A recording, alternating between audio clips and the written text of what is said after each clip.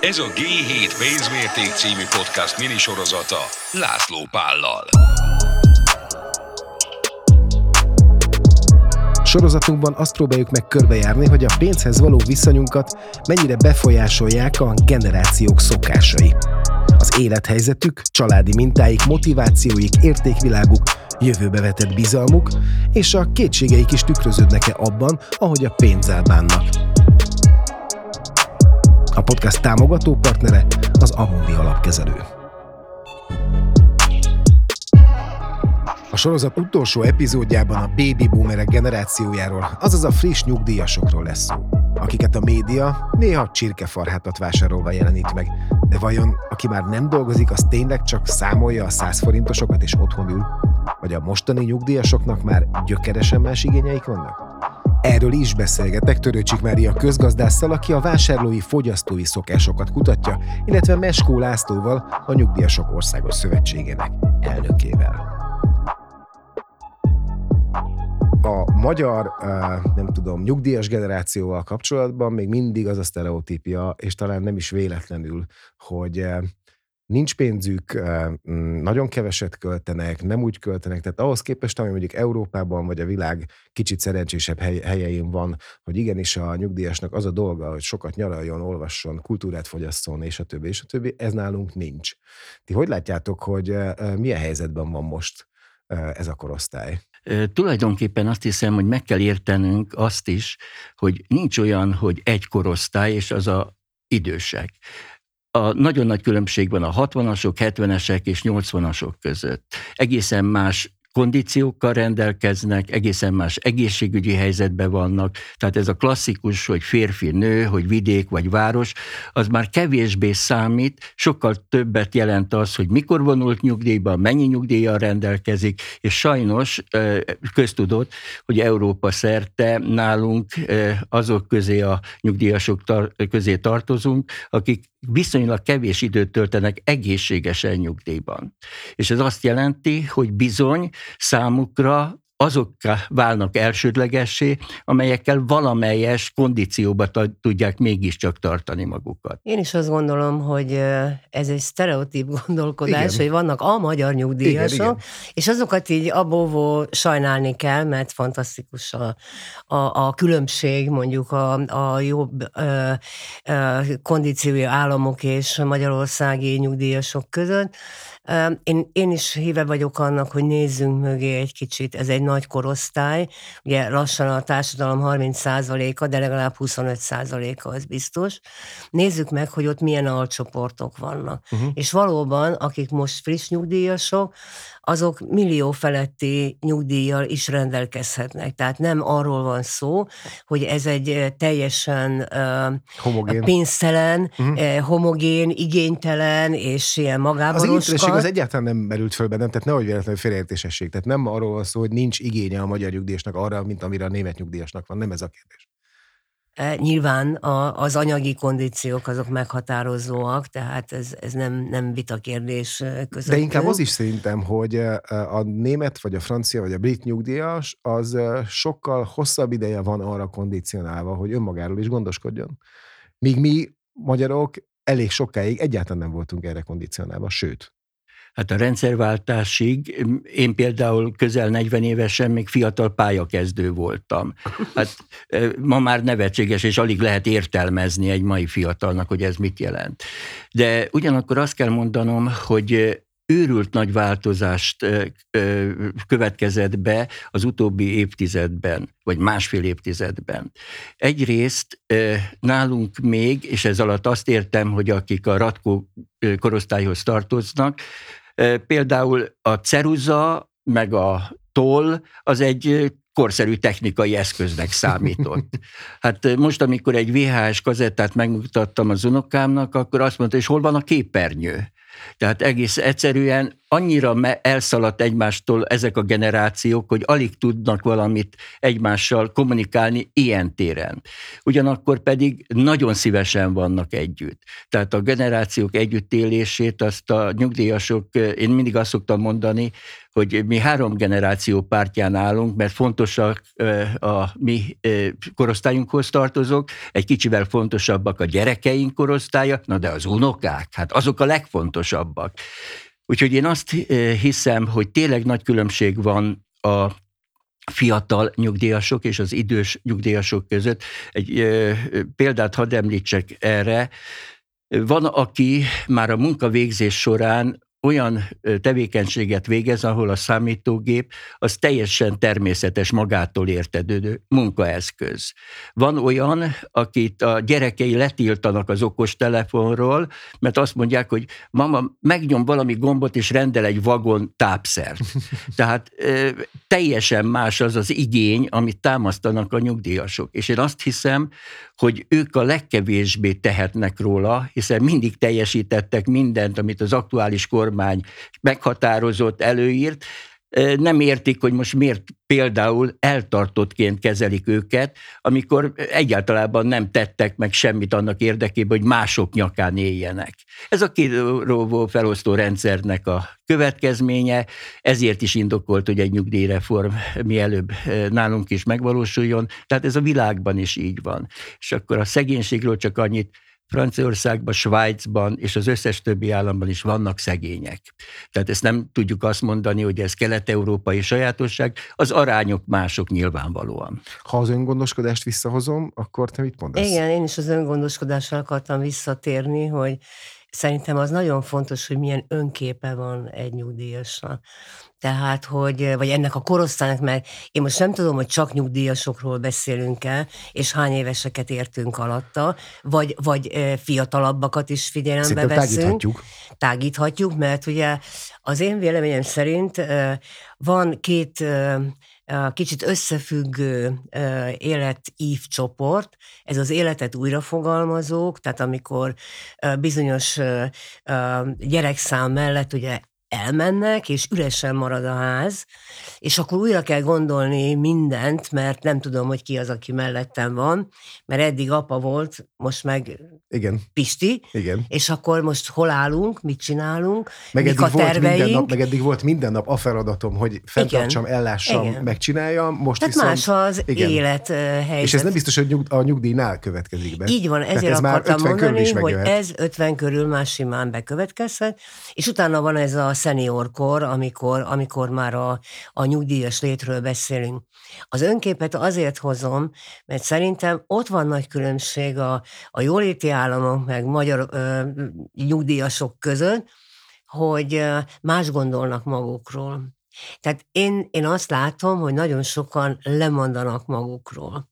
Tehát most ez nem pénzkérdés, ugye? Ez egy hozzáállás kérdése, hogy most akkor én még hasznos tagja vagyok a társadalomnak, vannak céljaim, tudok jönni, menni, működni, jól töltöm a napjaimat, vagy pedig ebben úristen már megint leértékelt vagyok, már megint csak kiszorulok, nem tudok ezt sem, azt sem megcsinálni, tehát egy ilyen önsajnálat is van, és abban az esetben sokkal rosszabb a közérzet. Na jó, de hogy az, hogy ilyen helyzet, mondjuk, vagy ilyen típusú idősebb korú ember nálunk több van, mint Nyugat-Európában, az mondjuk akkor a társadalomnak is köszönhető. Tehát az, hogy mi így állunk hozzá. Persze.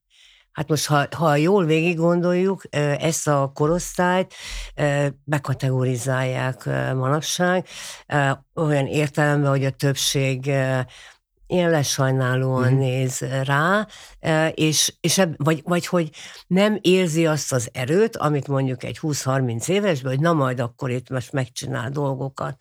És hogyha ebben nem hiszünk, hogy tud segíteni, vagy többet tud, vagy más tud, mint a 20-30 éves, akkor tényleg fennmarad ez a feszültség. Nektek van bármilyen öngondoskodásotok? Tehát, hogy nektek volt valaha arra szükségetek, hogy azon túl, ami az állami nyugdíjból van, azon túl legyen. Persze te dolgozol, azt tudom, Mária, de hogy emellett, meg te is, tehát hogy mind a ketten dolgoztok még, de hogy van-e emellett olyan megtakarításotok, bármi, ami arra szolgál, hogy még jobb legyen?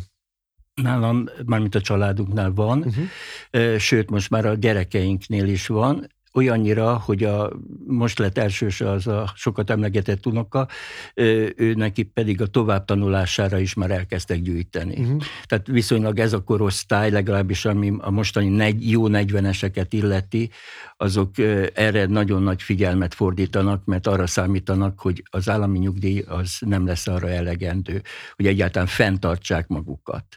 Úgyhogy szerintem mindenki egy kicsit gondolkodik, aki megteheti, főleg, hogy félretesz, de hát látjuk, hogy akár félre lehet tenni 100, 500, 1000, valamennyi pénzt legalább, hogy az ember az illúzióját megtartsa, hogy gondoskodott valamiről előre.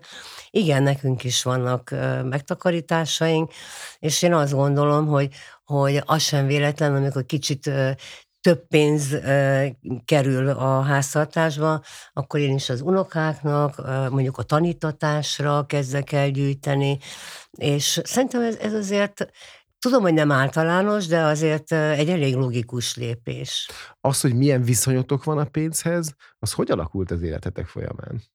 Én azt hiszem, hogy egyébként általánosan elmondható, hogy talán a lakosság 2/3 annak a pénzügyi kultúrája az nem üti meg az európai mértéket. Hát hiszen 30-valahány éve van kapitalizmus. Igen, teljesen érthető módon.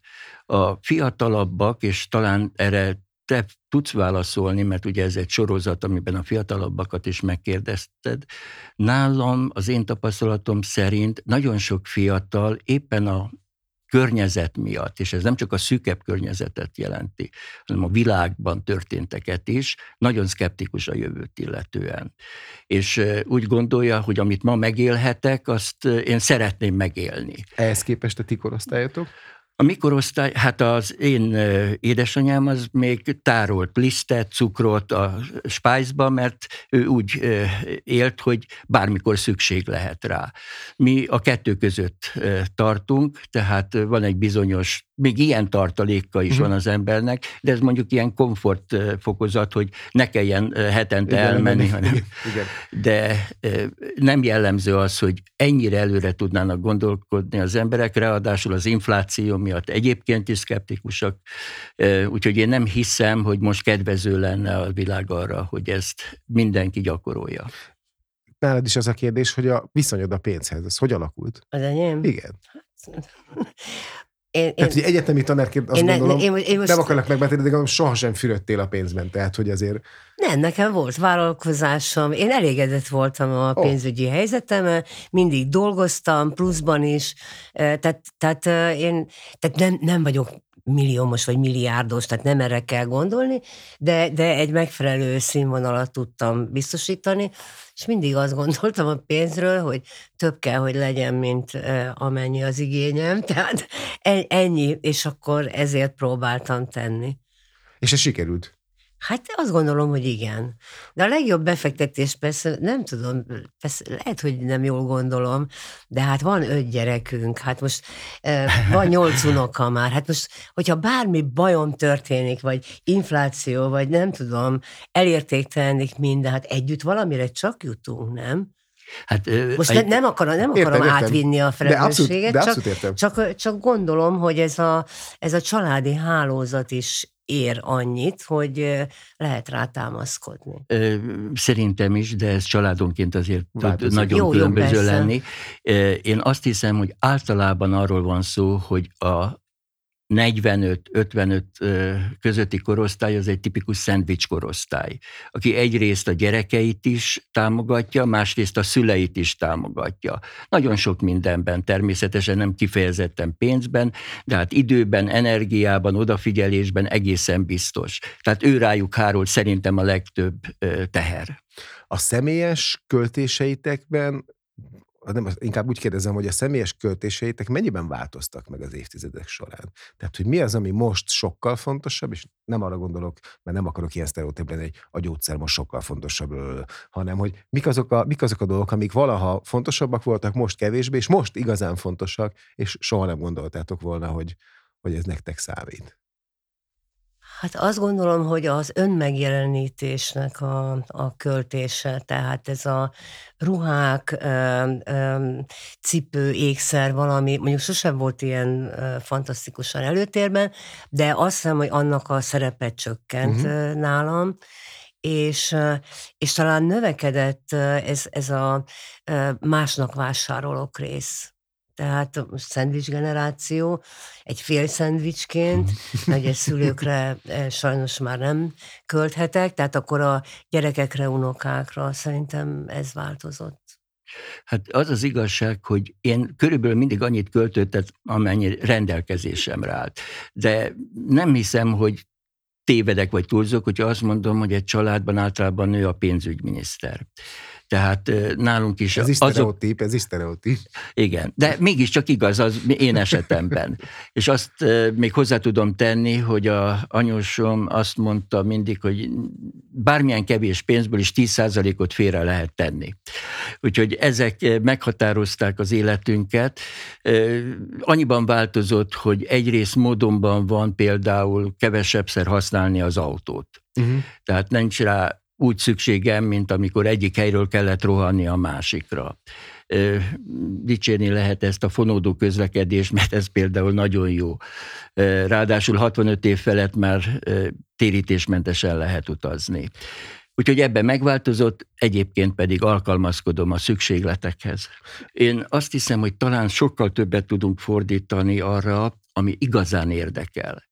Úgyhogy nálam jellemző volt, hogy olyasmiket is át kellett vennem, vagy meg kellett ismernem, amik kiestek az én személyes érdeklődési körömön. Most sokkal többet tudok arra fordítani, hogy azok kerüljenek előtérbe a szabadidőmben, amik egyébként is érdekeltek.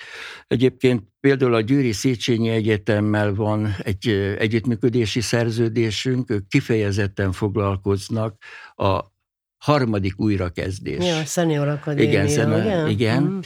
És ők egyrészt a hallgatóknak, másrészt pedig a korosztályunknak tartanak előadást, hogy hogyan és miképpen lehet megélni mindazt, amit elmulasztottunk. Jó, és hogyha azt kérdezem tőletek, hogy milyen tanácsot, tehát egyáltalán tudtok-e ti tanácsot adni a mögöttetek lévő generációknak pénzügyi tudatosság tekintetében?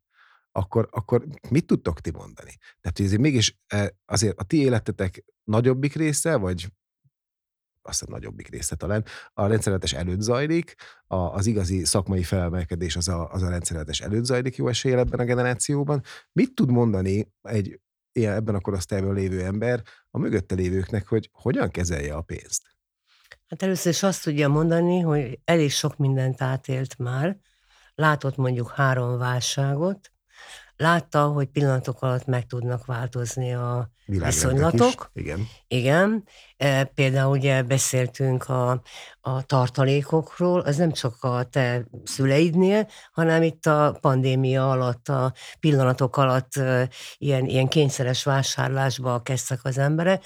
Tehát, hogy a tapasztalatot át tudjuk adni, hogy egyrészt sok minden megváltozhat, ezért az embernek legalább egy picit felelősséggel készülni kell arra, hogy nem minden feltétlenül úgy alakul, ahogy szeretné. Ezért nyilván most ugye az, hogy pénzhez való viszony, a fiataloknál már az is felmerül, hogy most ez kriptovaluta, vagy milyen, vagy készpénz, vagy nem is látnak már, ugye, szinte készpénz. Tehát, hogy ezt ők hogy képzeljék el. Lehet, hogy ezeket vizualizálni kellene valahogyan, hogy akkor az ő megtakarítás az pontosan mit jelent. Én az tartalomra és az érzelemre helyezném a hangsúlyt. Az érzelemre azért, mert nagyon nagy hátteret ad, hogyha egy olyan környezete van az embernek, akik láthatatlanul, akár igénybevétel nélkül, de biztos pontot jelentenek az életében. Tehát ezzel foglalkozni kell, gondozni kell, nem lehet csak elvárni, hanem bizony az embernek is tenni kell ezért. Társas lények vagyunk, közösségre vágyunk, ne hanyagolják el a fiatalabb generációk azokat a kapcsolatokat, amiket megszereztek. Na de pénz? Nagyon értékesek. A pénzzel kapcsolatban pedig azt, hogy bármelyik pillanatban bármi bekövetkezhet. És éppen ezért semmi másra nincs lehetőség, mint hogy szétosztani, és egész egyszerűen megosztani mindazt, ami rendelkezésére áll azért, hogyha nagy krach van, akkor is legyen mihez nyúlnia. Én még egy dolgot hoznék elő. Én nem is konkrétan a pénzhez való viszonyt, hanem inkább az élethez való viszonyt tanítanám. Tehát az, hogy milyen mintákat választ. Tehát, hogy mihez képest érzi mondjuk gazdagnak, szegénynek, elégedettnek magát. Ugye most azért nagyon tágtere van annak, hogy akárhonnan jöjjenek minták. És lehet, hogy soha nem fog, tehát, hogy olyan célokat tűz ki maga elé, amit nem lehet elérni egyszerűen. Tehát legyünk realisták. Igen, egy picit, tehát hogy egyrészt tehát ez, hogy valami reális minta keresésbe fogjanak, a másik pedig, hogy nagyon válogassák meg azt, hogy mi az igaz, mi a hamis. Tehát most arra gondolok, hogy azok a példák, most a közösségi média történéseire gondolok, amik felkeltik a figyelmét, vagy mások figyelmét, ezért sikeresnek tűnik, azért nézzünk már mögé, hogy az igaz-e, valóban az-e, és valami értéket képvisel-e. Ha már ezt mondta, hogy értéket képvisel, hogy akkor megpróbálom most behozni ezt a részt, hogy amikor azt mondjátok, hogy takarékoskodtok, vagy a családtagjétokat erre ösztönzitek, akkor például a fejetekben van-e az, hogy ez mondjuk mennyire zöld ez a dolog. És a zöldet itt arra gondolok, hogy megnézni azt, hogy amiben én befektetek, az a pénz hova kerül, mit csinál, és hogyan hasznosul, az fontos a számotokra. Tehát, hogy nektek például van a fejetekben a klímaválságról ez ügyben bármi? És nem a klímaválságról beszélek, hanem arról, hogy mennyire vagyunk tudatosak, és mennyire próbáljuk követni a pénzünk útját. Ugye én egy nagyobb közösség tagja vagyok. Nálunk a klímavédelem az elég hangsúlyos. Elsősorban azért, mert miután országos hálózat, így mindenhol találkozunk ezzel a problémával, úgyhogy klímakörök vannak például nálunk, akik ezzel foglalkoznak. Én azt hiszem egyébként, hogy a fiatalabb generáció még érzékenyebb erre a témára. Hát, hiszen őket érinti a legjobban. Tehát, hogy... Igen, és a jövőben, tehát hosszabb ideig kell arra számítaniuk, hogy ez meghatározó lesz az életükben.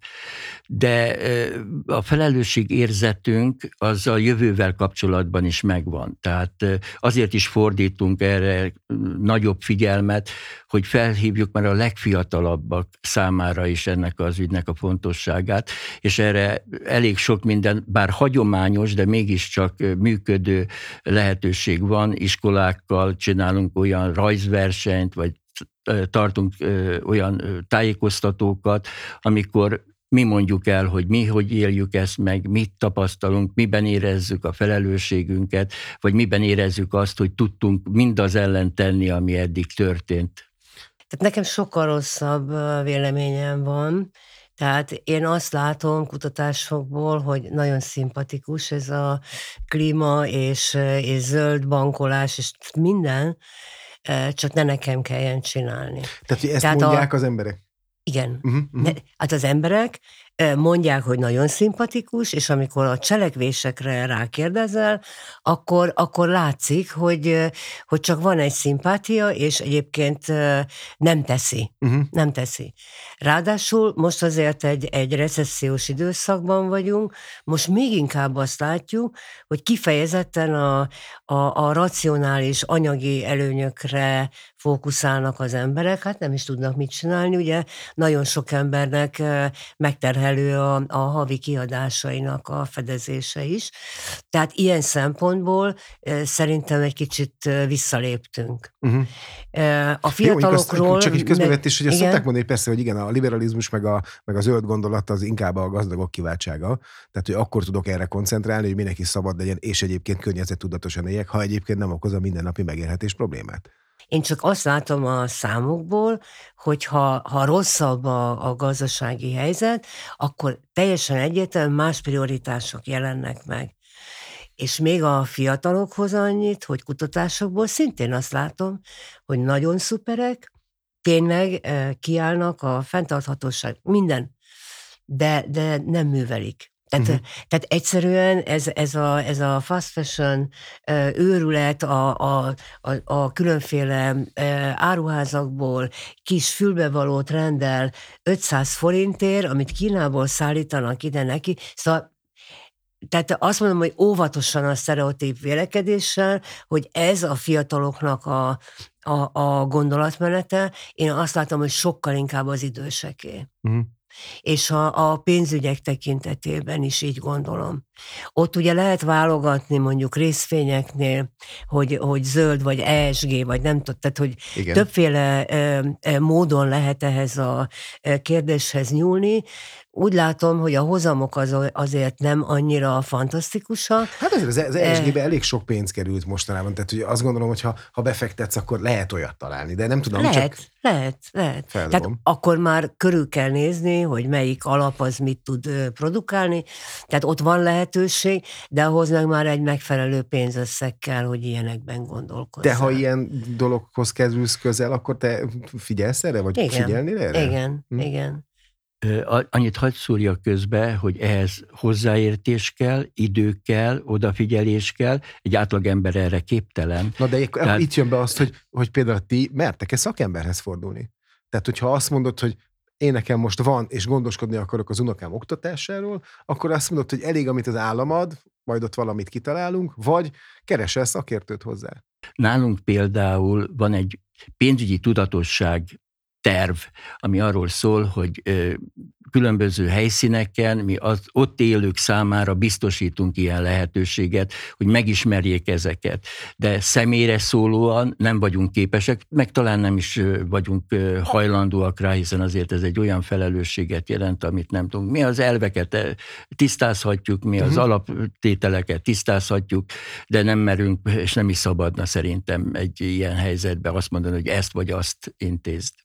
Én nem vagyok egy szervezet, csak egy ember, és igen, én szoktam tanácsot kérni. Jó, jövő. Azon gondolkodtam, hogy ti mit láttok, tehát hogy mennyire fogunk konszolidálódni a következő években. Mennyire tér vissza egy normálisabb élet, vagy itt mondta valaki, hogy most polikrízisben élünk, és hogy szerintetek ez enyhül, vagy inkább eszkalálódik? Sajnos azt kell mondanom, hogy az a fajta nyugalom, az biztos, hogy nem fog visszatérni egyhamar. Tehát a nyugdíjas évek nyugalma, az nekem már nem? De lehet, hogy akkora már igen. De az elkövetkezendő néhány év az biztos még, hogy a tisztázó érdekérvényesítés ideje lesz, és ebben konfliktusok várhatóak, amíg ez nem derül ki, hogy melyik hatalom lesz az, amelyik képes magához ragadni az vezető szerepet, addig nem hiszek abban, hogy sok jóra számíthatunk. Közgazdaságilag te mit mondasz a polikrízisről? Folyamatosan vizsgálom a lakosságot. Tehát kutatást végeztem már a 2008-as válság idején is, mert engem az nagyon idegesít, hogy nem tudjuk, hogy mi játszódik le az emberek fejében. És én azt gondolom, mikor ilyen helyzet kialakul, akkor a legnagyobb probléma a lecsúszás. Tehát, hogy nem szegény lesz valaki, csak nem tudja ugyanazt a szintet hozni, mint korábban, tehát egy ilyen szociális lecsúszás következik be. Éppen ezért, tehát mondom, nagyon, nagyon érdekel. A mostani helyzetben is vizsgálódunk, most kifejezetten a nem fogyasztás érint és foglalkoztat. Ugye van olyan nem fogyasztás, és ennyiben a polikrízis is benne van, hogy nem tudom megvenni, vagy nem vagyok képes rá valami módon. A másik, hogy lemondok. Na most engem ez a lemondás érdekel, hogy hajlandók-e, tudnak-e lemondani az emberek, azért, mert tapasztalják a klímaválságot, azért, mert túlfogyasztás van, és ezt belátják, tehát hogy és mit mondanak a számok? Ilyen. Hát a számok azok azt mutatják, hogy nyilván sokkal kevesebb az, aki a lemondást gyakorolja, mint az, aki kiszorul egyszerűen bizonyos termékek vásárlásából, és ez a lemondás is elég korlátozott. Tehát mondjuk, ha valaki vegán lesz, akkor tudjuk, hogy miről mond le és hogyan, de azt látom, hogy ez is becsapós, mert most vásárol húst mondjuk, vagy húskészítményeket, de műhúst igen. És akkor hol vagyunk? Akkor a fogyasztást visszafogtuk? Akkor nem fogtuk vissza szerintem. Szóval vannak ilyen kérdések. A jövőre vonatkozóan meg úgy gondolom én is, hogy 1-2 év kell, hogy valamennyire normalizálódjon a helyzetünk, de már nem lesz olyan, mint volt, ez szerintem teljesen egyértelmű. Valahogy olyan érzésem van, hogy a globális folyamatok most mintha így engem személy szerint is megérintenének. És ez egy rossz érzés, mert eddig csak úgy gondoltam, hogy itt röpködnek fölöttem, meg valahol vannak, tudok róla, de engem nem érint, de most elkezdtek érinteni. És ez egy új helyzet szerintem. Ez nem csak az információ és az informáltság változásával van így, hanem valahogy ezek itt befészkelték ez nem csak magunkat. érzet, pont az információ miatt mondom, tehát hogy sokkal több input ér. Nem csak érzet, hát tudok most már a logisztikai láncokról, mert nem érkezik meg mert nem tudom, beszorult a kikötőbe, vagy a szorosba a hajó, a Szuezi csatornába, tehát hogy érted, tehát, hogy ezek elkezdenek engem itt macerálni, vagy a klímaválság éppen, a pandémia. Igen, én is úgy gondolom, hogy ezt érezzük már a bőrünkön, tehát nem csak arról van szó, hogy olvastuk, és akkor jól tájékozottként ezt el tudjuk mondani, hanem megéljük, szó szerint megéljük. Úgyhogy a jövővel kapcsolatban én azt hiszem, hogy a legnagyobb feladatunk az lesz, hogy átállítsuk magunkat. Igényeinket, kötelezettségeinket meg kell felelni az új kornak, különben biztos, hogy az a bizonyos lecsúszás, amit eszméletlenül rövid idő alatt bekövetkezhet. Tehát az, aki ezt nem élte még át, az nem tudja, hogy milyen könnyen lehet lecsúszni. Hát az a baj, hogy nem nagyon látom az emberekben azt, hogy ezt visszafogom magam, a fogyasztásomat, átgondolom, hogy nem megyek autóval. Tehát, hogy ez valahogy így nagyon, nagyon mérsékelten van az emberekben. Arról nem is beszélve, azt meg már nem is merem végigfuttatni, hogyha visszafogjuk a fogyasztást, ugye egyre többen mennek tönkre a gazdaságban. Hát hiszen ez a kapitalizmus arra épül, hogy minél többet fogyaszt. Tulajdonképpen igen, én is ezzel akartam hozzászólni, hogy a marketing éppen azt igényli, hogy fogyasszunk. Tehát minden a kereskedelemnek van alárendelve, és éppen ezért azt érzi fiatal és idős, hogy neki ahhoz, hogy betöltse azt a szerepet, amit ő elképzelt magáról, ahhoz ezt meg kell venni, azt el kell fogyasztani, oda el kell jutni, és akkor tud ott maradni. Köszönöm szépen. De csak eljutottunk akkor a kapitalizmus reformjáig, igen. Végre megvan, hogy ki a hibás, ki a felelős. Hát ez azért nem teljesen így van. Én azt gondolom, hogy nem véletlenül lehet egyre többet írni, olvasni, hallani arról, hogy van olyan is, hogy a fogyasztó felelőssége. És hogyha tehát ez a CSR, ez tök jó, hogy csinálják a cégek, na meg az állam, meg akárki, de hát szóval én azért nem. És most az egy fókuszban levő dolog, hogy én is, tehát nekem is oda kell figyelni. Én azt hiszem, hogy többször is érintettük a polgári létet, vagy a polgári felelősséget, és szerintem ez általában hiányzik még. Tehát addig, amíg nincs meg az a polgári öntudat, nincs meg az a polgári felelősségvállalás, addig nagyon nehéz kivonni magunkat abból a hatásból, ami zúdul ránk, ami egész egyszerűen behálóz minket. Tehát én teljesen egyetértek azzal, hogy nekünk önmagunkkal kapcsolatban is felelősséget kell vállalni, a környezetünkkel, de amíg minden ez ellen szól, borzasztó nehéz védekezni. Ráadásul ugye ez, amit fölvetsz, hogy a polgári felelősség, már a fiatal generációknál ez sem így működik. Tehát valami más, nem tudom, burkot kell adni ennek a dolognak, mert a lényege az nyilván nagyon fontos, csak a mai, nem tudom, virtualitásban és vizualitásban, pörgésben felnövekvő generáció valahogy ezt máshogy fogja megélni. Jó, akkor azt gondolom, hogy az a tanulsága a beszélgetésünknek, hogy tanulni és tanítani és tanulni ebből. Én nagyon szépen köszönöm, hogy itt voltatok ma. Ez volt a Pénzmérték utolsó adása, de azért a G7 marad, és podcastok még lesznek. Köszönjük szépen, sziasztok! Köszönjük! Mi is köszönjük, szervusz!